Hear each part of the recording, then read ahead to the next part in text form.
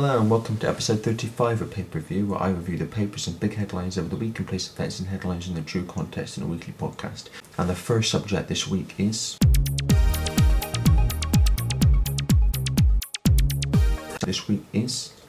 migration. This is in the Daily Mail. Theresa May claims traffickers are using Facebook to advertise travel agent-style services, encouraging thousands of African migrants to cross the Mediterranean to get to Europe. Facebook is hosting adverts encouraging migrants to make the journey across the Mediterranean to Europe, Theresa May told EU leaders last night.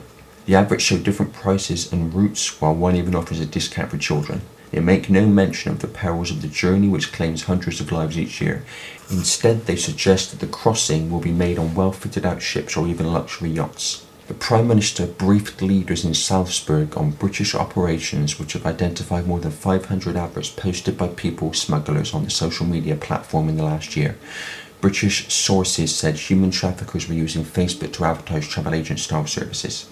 In reality, thousands have died in recent years while trying to make the crossing on overcrowded, badly maintained boats which often lack the most basic safety equipment.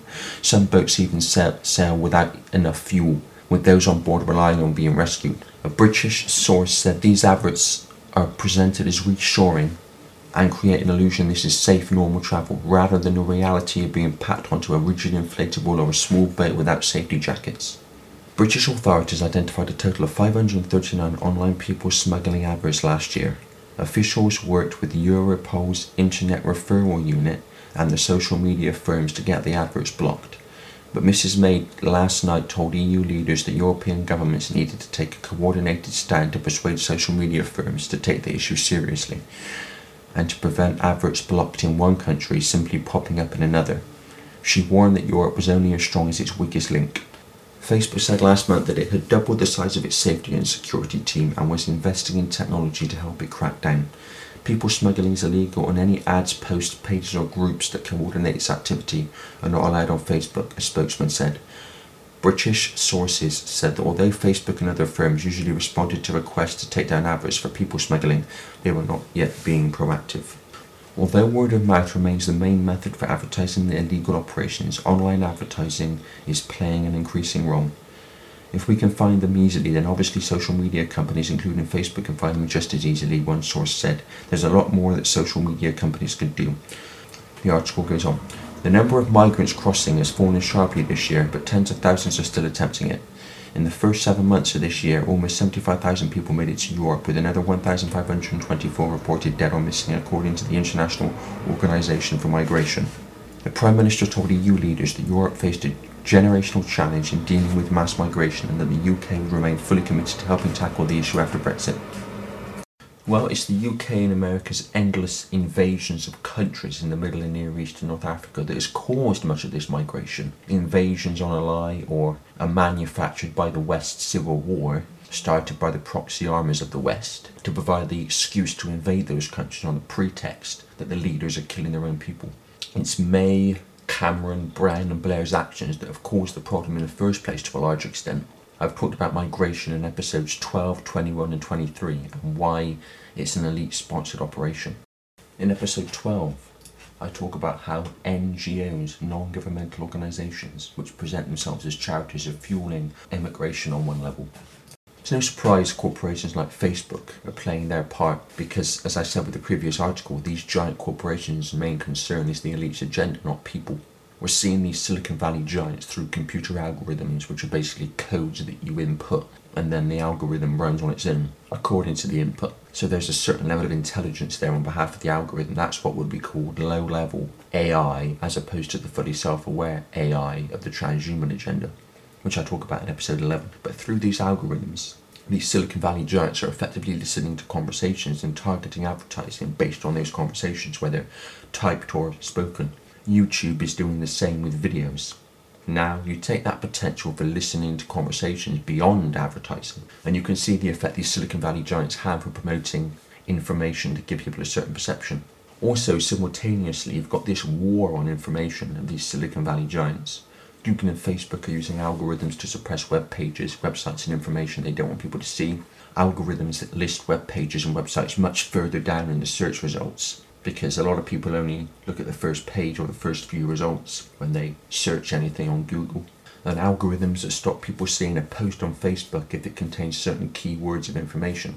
So you actually can post it, but the algorithms make sure that only a few people see it in comparison to everyone on your friends list that is on Facebook at the time or even afterwards that could see it. YouTube is demonetizing videos of people who depend on that income to continue making content, communicating alternative information, and work full-time on the research and video making. They're also just outright deleting channels. Silicon Valley now has the greatest concentration of surveillance and censorship power the world has ever seen. You've got all this unproven, no evidence nonsense about Russia hacking elections, and yet through Silicon Valley and California, through this process I've just described, you've got far more potential to influence elections than Russia has been accused of having, and on a far more incessant basis. But because they're doing the bidding of the elite's agenda, they're left alone.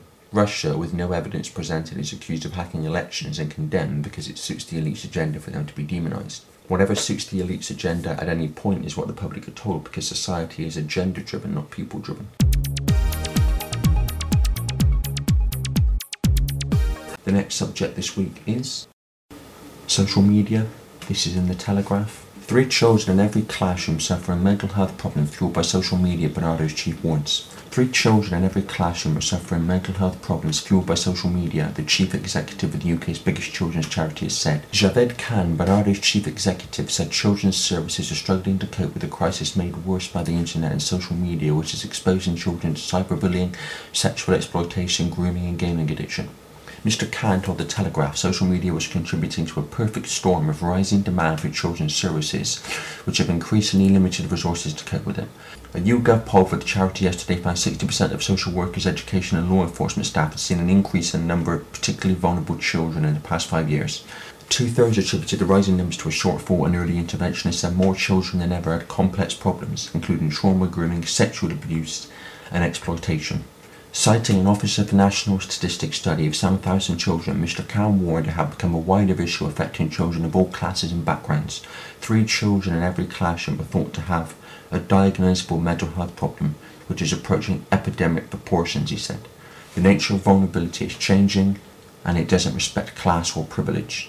Across the country, there are children living in comfortable homes with their parents who seem safe and secure, but the moment they switch on their phone, tablet or computer, they enter a new realm where the usual rules, regulations and safeguards do not apply.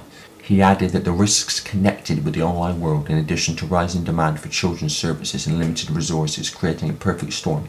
With 77% of those polled saying there were insufficient resources to meet demand, Mr. Khan advocated a radical new approach which included Bernardo's delivering services for and in partnership with councils, police, the NHS and other charities. Mr. Khan also backed urgent legislation to force the tech giants to take faster and more effective action to better protect children from online harms. We know through our specialist services how abusers destroy children's lives, and much more needs to be done to protect them, he said. Any delay could put future generations of children in danger, he said. The Telegraph has been campaigning for a new statutory duty of care on social media firms to better protect children from threats such as cyberbullying, grooming and addiction. Well, young people and kids are being hit on so many levels. Social media is one level of it, not only in the ways explained in this article, but through peer pressure and the pressure to self-censor what you say and what you express through social media because your friends are on it. You can block certain people from seeing certain posts, but what this does and what social media in general does, especially with kids nowadays who grow up in this environment, is it teaches them to identify with their online persona, believing that the online persona matters more than their real persona. There was an episode of Black Mirror called Nosedive where everyone is rated by their online interactions. And this, of course, in our world, even now, never mind in the future, goes beyond just likes and comments. It goes into the world of employment where employers, or some employers, look on the social media accounts of people they've interviewed or even employees, and this gets many people to self-censor again. People are told in certain jobs that they can't say this or that. I know of one example myself who told me they've been told in their work they can't say this or that, or they have to instead say this. We're seeing this war on alternative information, thought and opinion, and it's not just about what the public are allowed to express, but ultimately what the public are allowed to know. And that's what the censorship's all about in the end, in its various forms, not least through social media, as I've said many times before. And kids are nowadays growing up in this environment, and when you grow up in an environment you don't tend to question it. It's just how it is. And so self-censorship in this world becomes even more prevalent than it already was even before social media. Of course, people have always had their true self and then the self they present to the world, but with social media and the way I've described it, it's taken on to another level. The sales pitch for social media is that it brings people together, but because of what I've just described and for other reasons too, it's actually anti-social media because it drives people apart in many ways. You've also got the potential for conflict, not least through Twitter, with the Twitter stormers and the Twitterati as they're called, and idiots arguing with idiots and intelligent people being poured into arguments with idiots. Someone said to me the other day, they were debating, with the word debating in inverted commas, with someone on an alternative media forum, and this person was just dismissing everything they said, and I said to the person who told me this, why are you wasting your time posting comments on blogs and forums with people like that who either clearly don't want to know or who could very well be a paid disinformer, because from the comments I was shown by this person it looks very much like the kind of comments I've seen many times before from such people, so why bother?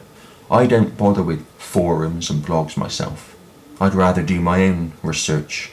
There's some great research presented through forums and it can be a great way to circulate information and help others with their research, but there's also people who, not just on forums, but social media and sites like YouTube and other websites who are paid by the intelligence network, etc., to try to discredit anything authority doesn't want people to believe, and also to try to discredit people spreading that information. Discredit the messenger, discredit the message, or at least that's the perception intended anyway. You can be this or that as a person, but if what you're saying is true, it's true. But the idea with these disinformers, or paid trolls as they're also called, because there's some trolls who are not paid but are just stirring up arguments, but the idea of the paid trolls or disinformers is to persuade people that a researcher is this or that to discredit what they're saying. I don't deal with forums, it's just not for me. I do my own research in my own time. Actually, on that point, I saw this book the other day. It was Carol Vorderman's Help Your Kids with Study Skills book. And I looked through it out of interest given what I do myself. And it was about how to study for exams. But I was looking at it thinking, I don't study or research like this. I study on my terms in my time. I don't have a study method or a research method. And yet I've come across the information I have over the last 10 years. Because you don't have to be academically minded or research in the way you were for a school exam to uncover this information. I've done it my own way for the last 10 years and uncovered a massive information across a whole spectrum of subjects, presenting the world in a very different way to the mainstream narrative. It was quite amusing flicking through this book, I have to say. You don't need an academic mind to uncover this information or to become more aware of it. You just need an open one. Not an open one that says, I'll believe anything, but an open one that says, okay, I'm going to look beyond what I'm told by the mainstream media and education, and I'm going to give alternative information a chance, and I'll see if it stands up. And if it does, then I'll encompass that, because just believing what the mainstream says, because it's the mainstream, is what has got us into the mess we're in this world and in society. So an open mind that will give information a chance and see if it stands up is what's going to get us out of it. Another level to this pressure on kids is through school. Schools are becoming more and more like prisons. I know of one example myself where in one secondary school, kids are being lined up to take their fingerprints. Biometrics, which is a level beyond fingerprinting as it's done on computer. There was biometrics in the library when I was in secondary school, and that's going back a few years now. I'm 27 now. But these kids are having their fingerprints taken biometrically, just so they can buy food in the canteen. And of course it's about getting kids to accept that this is just how it is, and getting kids prepared for a lifetime of surveillance and authoritarianism as just how it is, so they don't question it. I know of one example where someone's kid was crying because they fear the consequences of not being able to complete their homework. This is what it's about. Get kids to fear authority in the prison called school, and then they'll fear authority in the prison called human society for the rest of their life.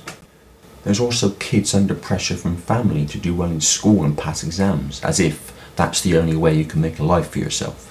Far from it, but some parents put kids through this pressure to succeed, and it's all succeeding on authorities and the establishment's terms, on the system's terms, rather than what the kid considers success and the kind of life they want to live. and teaching kids not to let an exam grade define them. Let them define themselves. You've got now 3 children in every classroom suffering mental health problems, according to this article from social media. But then you add on top of that all the other sources of pressure for kids, as I'm describing. And you have to ask the question, when you look at all of that, what are we doing to children and young people?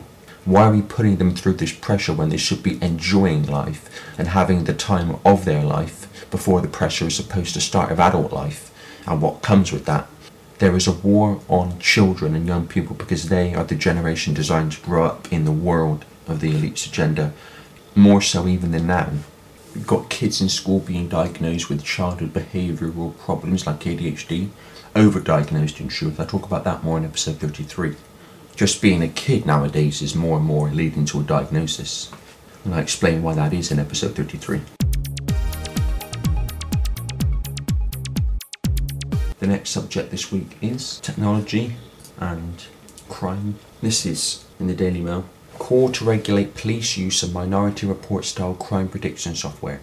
New rules should be brought in to control how police use Minority Report style software to predict which criminals will reoffend, the think tank has said. A report published by the Royal United Services Institute called for clear guidelines on so-called predictive policing and the police watchdog to make sure that forces comply.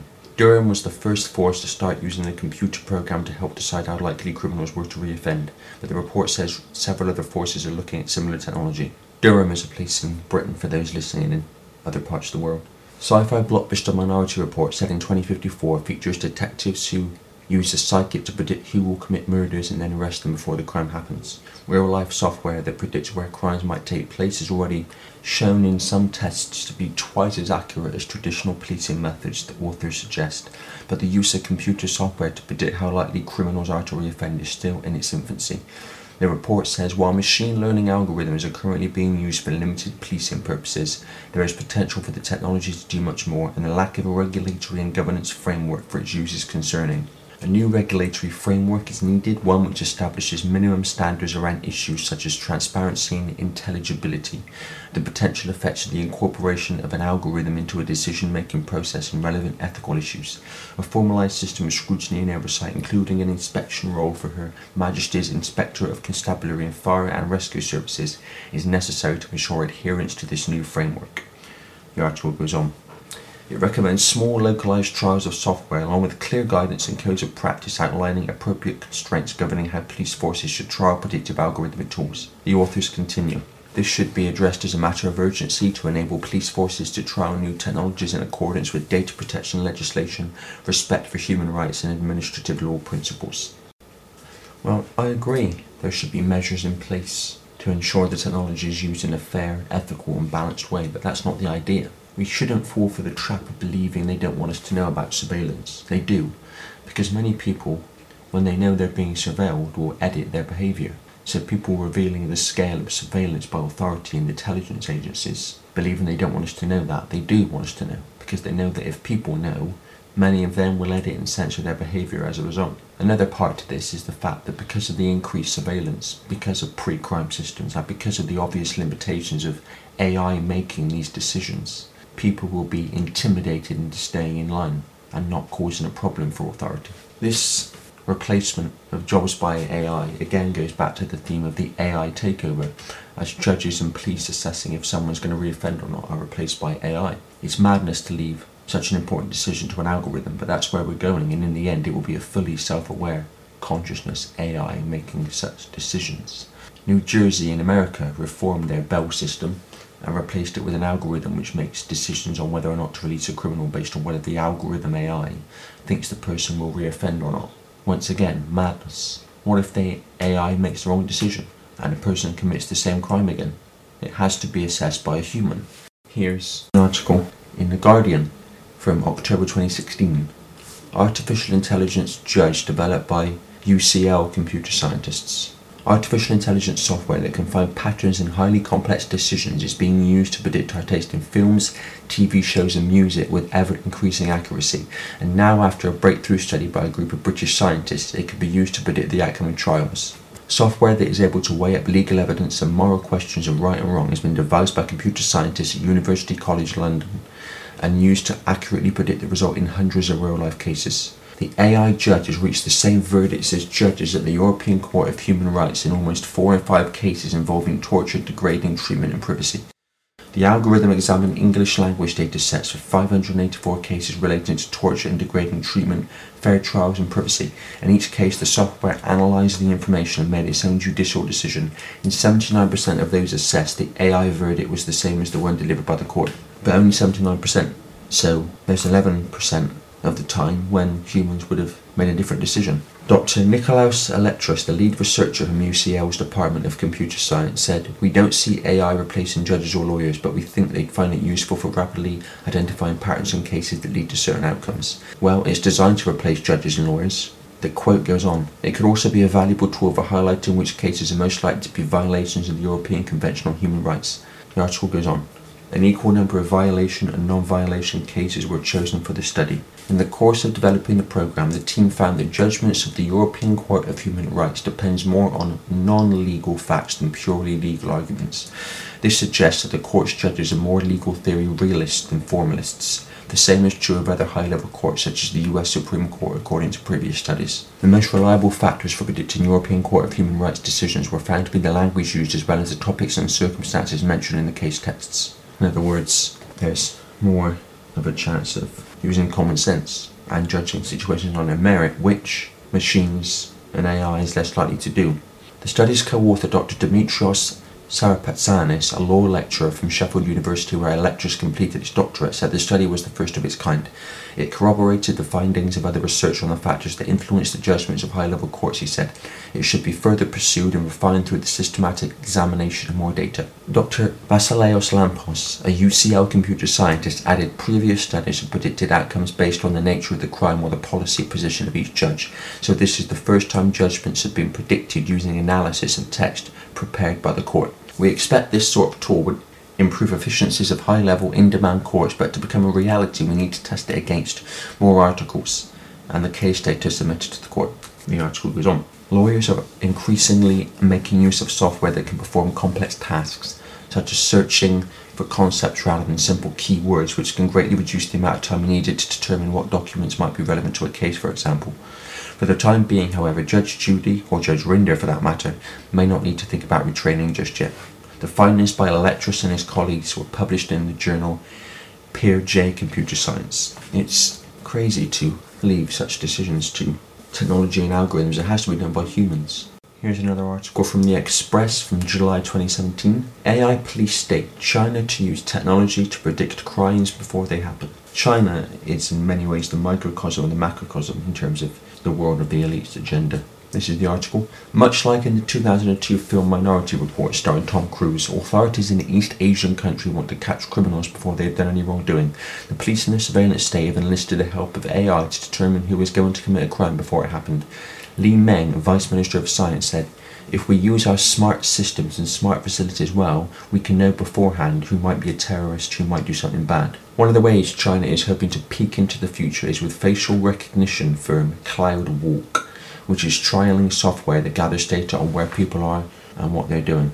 For example, if a citizen is to visit a weapons shop, then the firm can combine this with other data to assess the individual's chance of committing a crime.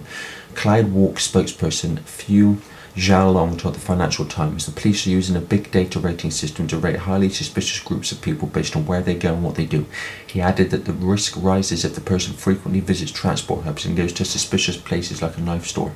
Another way that the police can use AI to predict crimes is through algorithms that use crowd analysis to detect suspicious patterns of individuals to determine if they are a thief, for example. It can also be used to monitor high-risk locations such as knife and hammer shops. Mr. Fu added, "Of course, if someone buys a kitchen knife, that's okay, but if the person also buys a sack and a hammer later, that person is becoming suspicious."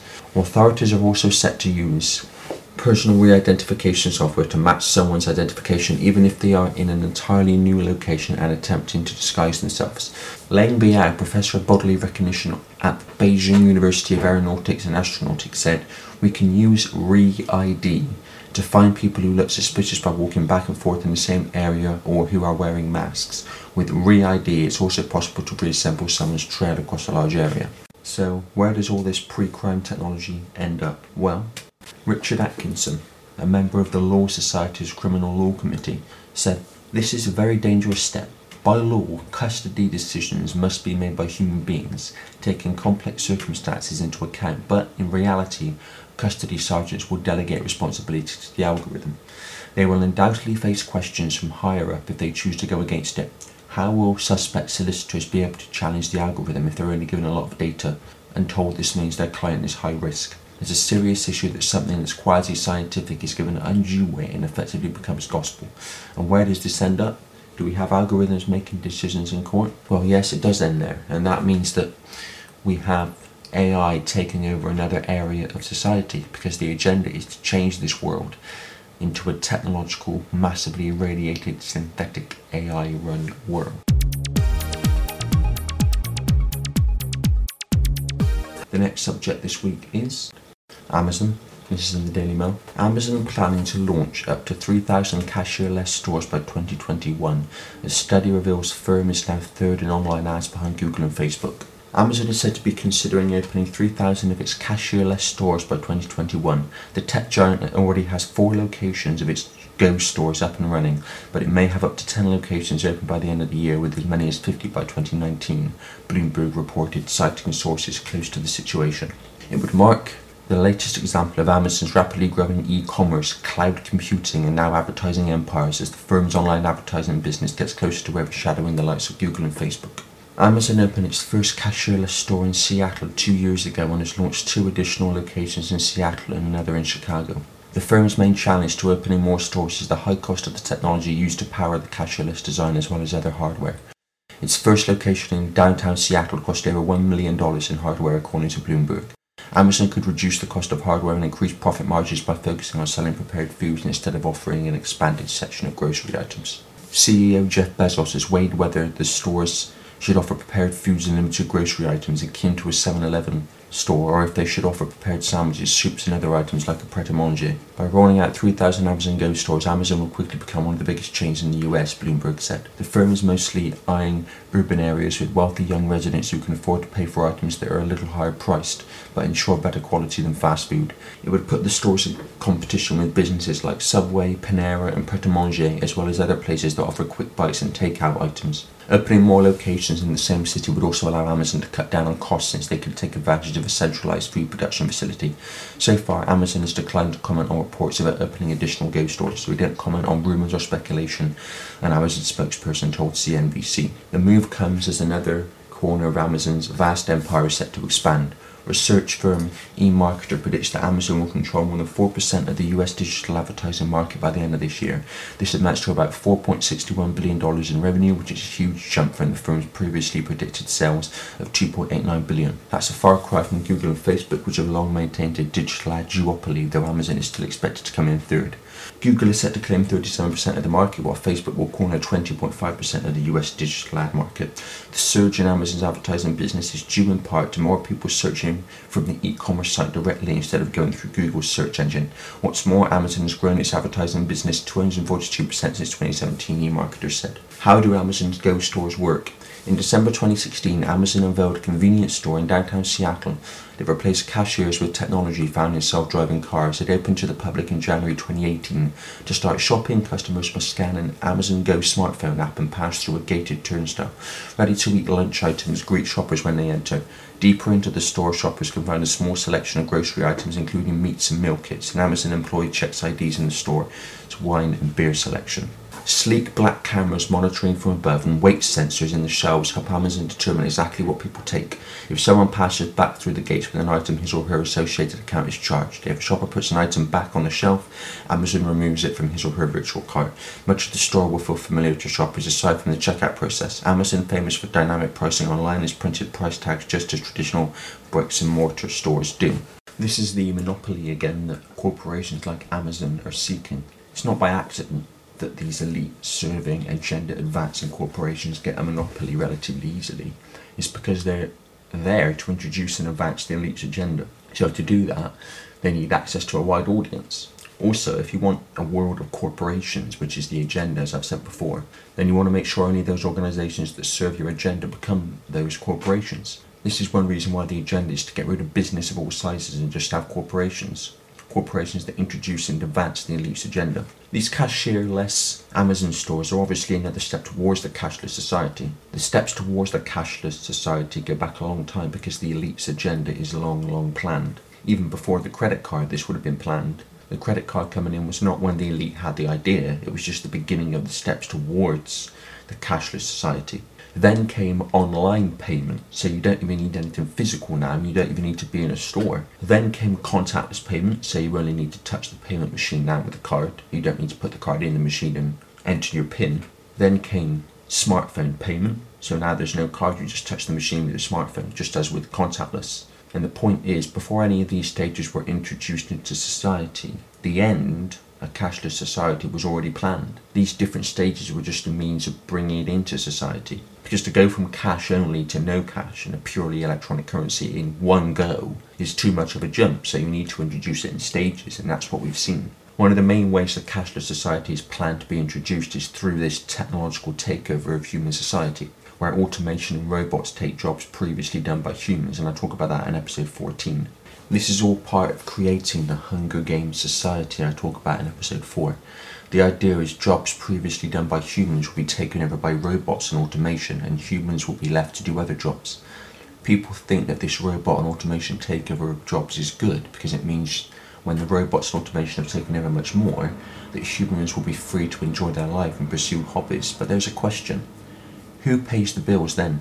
People who say this think it's being done for human benefit, but society is agenda-driven, not people-driven, and thus it's not about human benefit, it's about human control. And the Hunger Games connection is that, as I've said before, the agenda is to break countries up into regions, sectors, to use Hunger Games talk, to which the unions like the European Union will dictate to, which themselves will be dictated to by an unelected bureaucratic world government.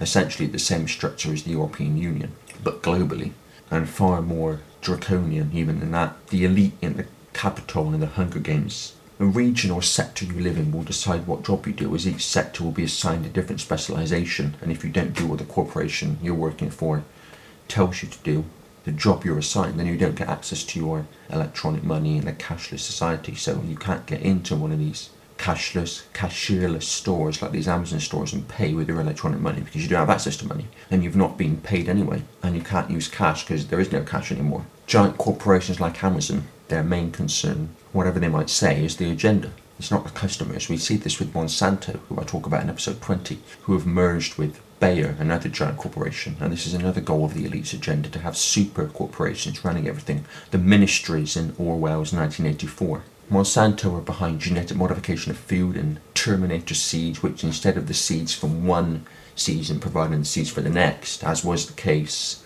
and still is in many cases, Terminator seeds only work for one season, so you have to keep buying them. And this is one way they plan to stop people growing food themselves, which is the obvious way to get around the genetically modified, chemical infested and sprayed food of the corporations. In the world of the elite's agenda, that's all food will be. The obvious way to get around that is to grow your own food, and Terminator seeds are all part of stopping that, and also making it more and more difficult for farmers and landowners to continue growing food, because they want to get them off the land and into the smart cities where can't really grow food, and the idea is that all food will be produced by the corporations and what passes for food in that situation. Monsanto's concern, like Coca-Cola, like Facebook, like Google and YouTube, like all these giant corporations that serve the elite's agenda, is not their customers, it's the elite's agenda, because that's what they are a vehicle to introduce into society, because society is agenda driven, not people driven.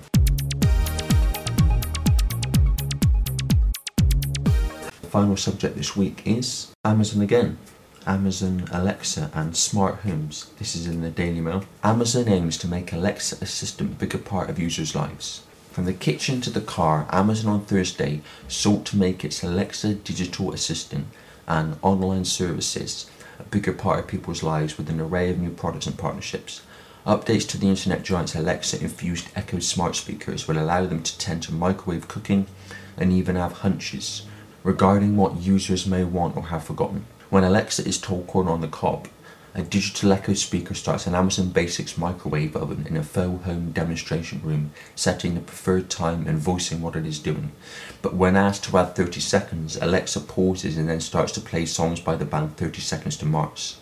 Such misunderstandings are routine enough with smart speakers that they have become fodder for humour, and even cropped up while Amazon Devices and Services Senior Vice President David Limp showed off new devices in a nearby building a short time earlier. Alexa has gotten smarter, more conversational, and even intuitive during the past year, as Amazon teams work hard on getting a digital assistant to better understand people, according to Limp. Alexa is even developing a personality, complete with a favourite pet or beer. It has also learned to understand whispers, responding in equally hushed tones in a feature to be rolled out in the coming weeks. Amazon teased a coming feature called Alexa Hunches that is designed to infuse the digital assistant with intuition. For example, when a user bids Alexa a good night, it might respond by mentioning they forgot to lock a door. Alexa uses artificial intelligence to identify patterns in the lives of users, factoring in weather, time of year and more. To know what is happening with other smart devices in the home, the Echo speaker needs to be connected to them. It's planned to be. The article goes on. Amazon recently passed the 20,000 mark for smart home devices made by the Seattle-based company or partners. We are really at a tipping point for the smart home, Limp said while unveiling an array of new devices. An overhauled Echo Dot smart speaker boasts much improved sound and design while keeping the $50 price tag of the original. Amazon added Echo equivalents of stereo components for home sound systems, along with improvements to its online music service. Limp unveiled a frustration-free setup platform intended to grow into a framework that any smart device maker can use to make getting gadgets to talk to Alexa as easy as plugging them into outlets. That is not going to happen overnight, Limp said. As we imagine a future that has thousands of these devices in your home, this is going to become absolutely essential. Well, there's real essentials like food and water and shelter, which don't become essential, they are. And then there's Amazon Echo, which is about as far from essential as you can get, especially where you'd consider where it's designed to end.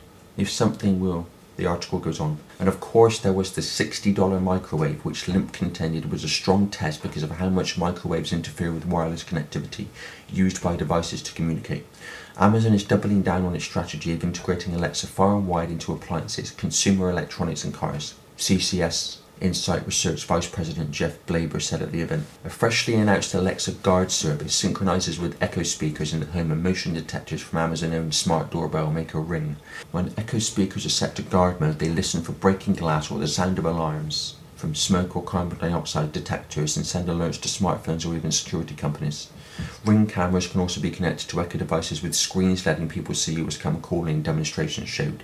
A new Echo Show device boasted twice the screen display area as its predecessor, and Fire TV Recast that acts as a digital recorder for traditional television broadcasts. Not satisfied with being built into new cars, Alexa will be able to work in older models with an Echo Auto device that can be affixed to dashboards and reach the internet through smartphones. Amazon launched today what I believe is the industry's largest assortment of home automation products and added meaningful improvements to its services, said analyst Patrick Moorhead of More Insights and Strategy. Amazon has been moving fast in the race against digital assistants fielded by powerhouse rivals Google and Apple to become the preferred way people interact by voice with artificial intelligence.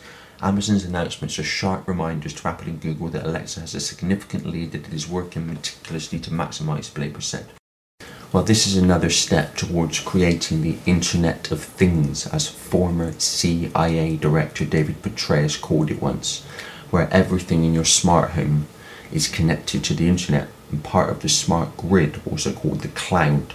Petraeus said, and this is from the CIA website, public website, the Internet of Things, devices of all types, 50 to 100 billion of which will be connected to the Internet by 2020. As you know, whereas machines in the 19th century learned to do, and those in the 20th century learned to think at a rudimentary level, in the 21st century they are learning to perceive, to actually sense and respond. Key applications developed by our In-Q-Tel investment companies are focused on technologies that are driving the Internet of Things. In-Q-Tel is an organisation that is connected to Silicon Valley. The quote goes on. Key applications developed by our In-Q-Tel investment companies are focused on technologies that are driving the Internet of Things. These include item identification or devices engaged in tagging, sensors and wireless sensor networks, devices that indeed sense and respond, embedded systems, those that think and evaluate, and finally nanotechnology, allowing these devices to be small enough to function virtually anywhere. Items of interest will be located, identified, monitored and remotely controlled through technologies such as radio frequency identification, Sensor networks, tiny embedded servers and energy harvesters, all connected to the next generation internet using abundant, low cost and high power computing, the latter now going to cloud computing.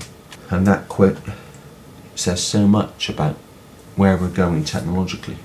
The Internet of Things will allow the authorities to know everything about your home. And this connects with the previous article, because if you don't keep authority happy, then you will not only not get access to money, but your heating, electricity and water can be turned off. If you want to control human society, you have to control that which is fundamental to human life. And you've also got to run down public services to justify privatisation in the public mind. This is why the NHS here in Britain is in the state it's in. This is why policing here in Britain is in the state it's in. To get people to agree to privatisation on the pretext of a more efficient service, when actually it's about control. Because once it's privatised, you can then dictate who has access to it. In other words, anyone who's not a problem for you. You being authority. The authorities will know with the Internet of Things every time you open your fridge, how many items are in there when you take anything out or put anything in the fridge. And the idea is that with the Internet of Things, everything in your home is connected to the Internet. And if you don't keep authority happy, then your fridge can be turned off remotely. The same with your heating and electricity and gas. Your water supply can be stopped. It's about control. Also planned to be part of the smart grid or cloud is the human mind under the transhuman agenda through the nanotechnology talked about by people like David Petraeus in that quote I just read, and Google executive and co-founder of the Singularity University in Silicon Valley, California, Ray Kurzweil, in ways that I describe in episode 11. This is where artificial intelligence comes in, again in the way that I talk about in episode 11.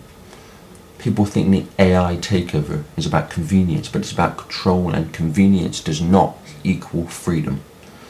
The idea is to persuade people that the next stage of convenience is random, spontaneous, and so people don't see where it's all leading, and it's about human control. Not in every case, but certainly the major steps of convenience technologically.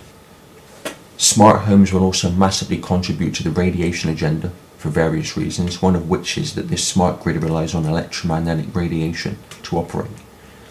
Low frequency, extremely low frequency radiation, electromagnetic field radiation to function, including in the end the abomination to human health called 5G, which I've talked about in episode 12 and in the description of the episode on Podomatic, the host website for the podcast. I include a link to a document where scientists and doctors warn of the serious health effects of 5G.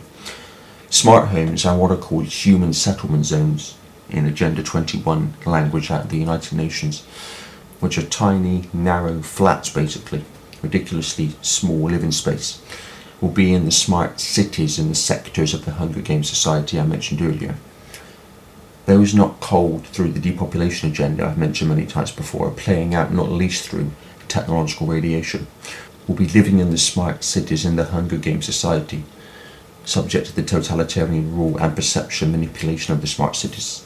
So this is the society we're heading towards, and we either do what most people have done up to this point to look at what's going on and make a difference, which is nothing, or people look at what's going on and make a difference, because at the core of this is a tiny few who know what's really going on, and there's 7.5 billion being manipulated. So there is a solution to the problem. We just need to get engaged and come together, irrespective of all the lines of division in society, and use the numbers we have to peacefully cease cooperating with authority.